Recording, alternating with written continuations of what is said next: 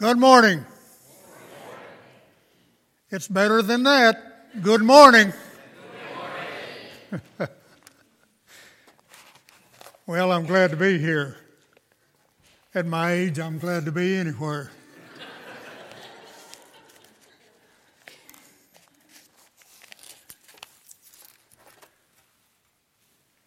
My subject this morning is salvation. You say, well, probably we're all Christians. We may all be Christians. But we need to realize that we are saved to tell others. You see, there was a dilemma in history. Adam sinned. Eve sinned. And they were put out of the Garden of Eden. Something had to be done, because from that time to this, man was born in sin.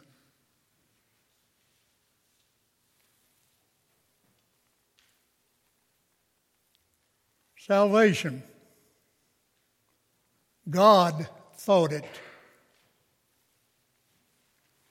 John 3:16.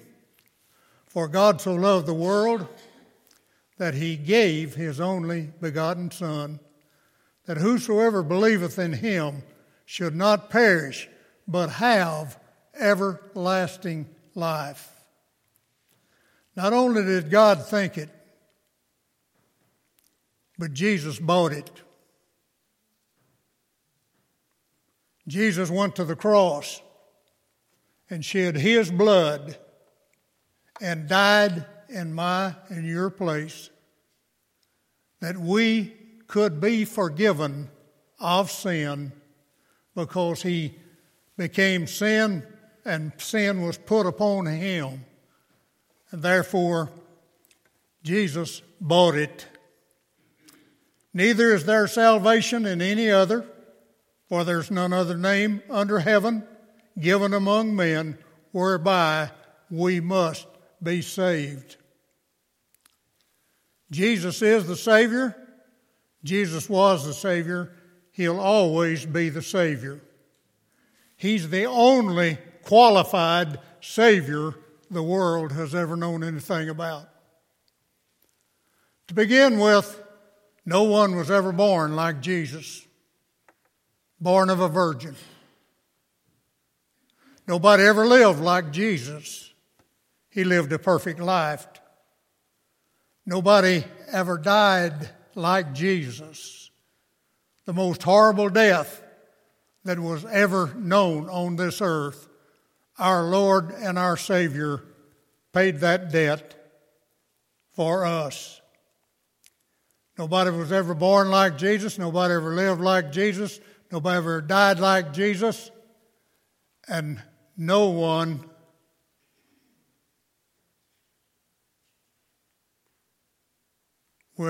lived like Jesus. And no one will ever be honored like Jesus. God thought it. Jesus bought it. The Holy Spirit wrought it. The Holy Spirit brought it about. The Holy Spirit, the power of God and the power of Jesus Christ to bring conviction, cause people to have a desire to actually form a guilt that we are under sin. And so therefore, the Holy Spirit wrote it. In John 16, 7 through 13, nevertheless, I tell you the truth, it is expedient for you that I go away. For if I go not away, the Comforter will not come unto you. But if I depart, I will send him unto you. And when he is come, he will reprove the world of sin and of righteousness and of judgment, of sin, because they believe not on me, saith the Lord. Of the righteousness, because I go to my Father, you see me no more. Of judgment, because the prince of this world is judged. And I have the fact that the Holy Spirit has dealt with me. He is the one that showed me the need. So when we talk about salvation, we're talking about God the Father, God the Son, God the Holy Spirit.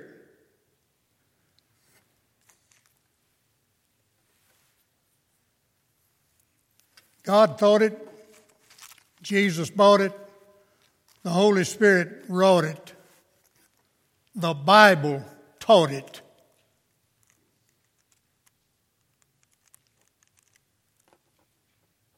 God gave us the Bible. God has preserved the Bible. It contains 66 books by 40 different men over a period of 1,600 years. Out of extremely varied backgrounds, they produced one book, totally true and inerrant and without contradiction. It is the only perfect book that's ever been written. God wants us to read the Bible. It's a book of inspiration. It's a book of information. It's a book of instruction. And the Bible claims to be the Bible 3,800 times throughout itself.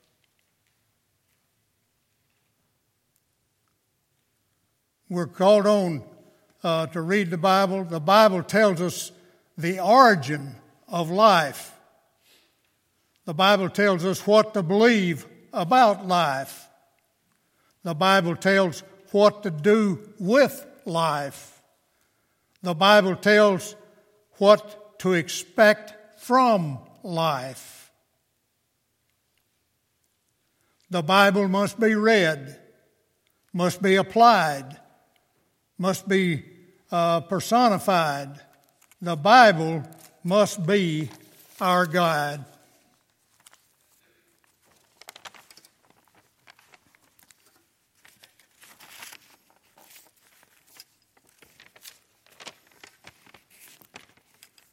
In all of this, God thought it, Jesus bought it, the Holy Spirit wrote it, the Bible taught it, the devil fought it.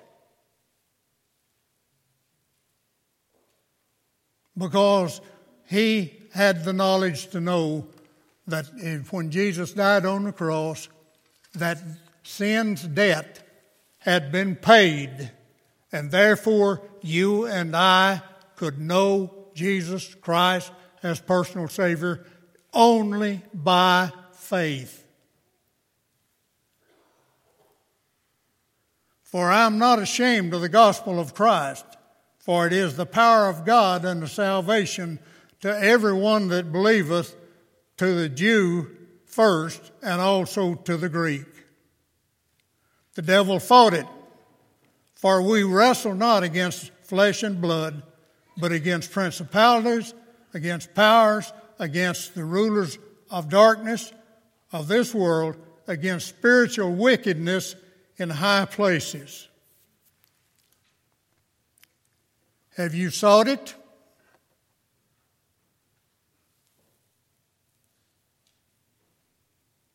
I am an example of the salvation of Jesus Christ.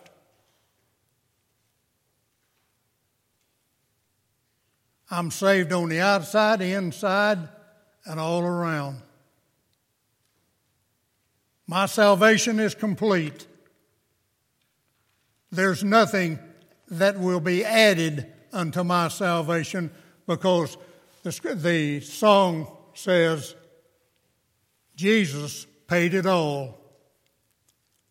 All to him I owe. Sin had left a crimson stain, but he washed it whiter than snow. Have you sought it? If you have, and you have received it, you are on your way to heaven. If you have not, and I say this with love, you can't preach like I preach if you don't love people. I don't want to mince words in any way. When it comes our time to die, we're going to spend eternity in one of two places. We're going to spend eternity in heaven because we trusted Jesus Christ as personal Savior. Or we are going to spend eternity in hell. Heaven, indescribable. The Bible says, eye hath not seen, or ear hath heard what God has laid up in treasure for us in heaven. Heaven is eternal. There'll never be a time that we'll have to look forward to being out of heaven. The eons, the periods of eternity will never cease. We will be in the presence of Almighty God. We'll be in the presence of Jesus Christ. And it's eternal. But to reject Jesus Christ as personal Savior, you are on your way to hell. It's a serious thing. Until we accept Christ as personal Savior, we are focused in on the devil, not God. Every step we take makes us closer to hell. Our focus is upon hell. Christ said from the cross, repent. And repent is a military term. It means to do an about face. It means quit going the way you are going. Until we repent, our back is toward God. Our face is toward the devil. God says, do repent. And when we do that, we do an about face. We change our focus to the devil, and we do an about face, and we turn our back on the devil, and we turn our attention to God, and God, through our faith, will save us, and we are going to heaven. It's a choice.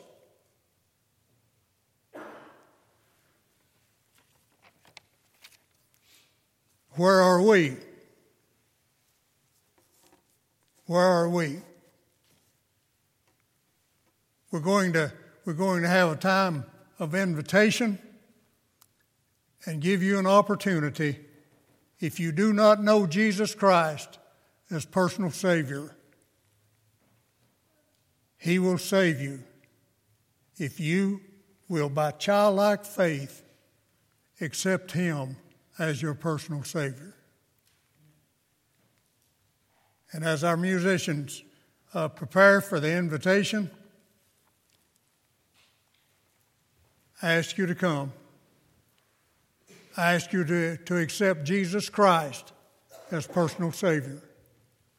He is the only way. There is none other whereby we must be saved. These altars are open for you to come.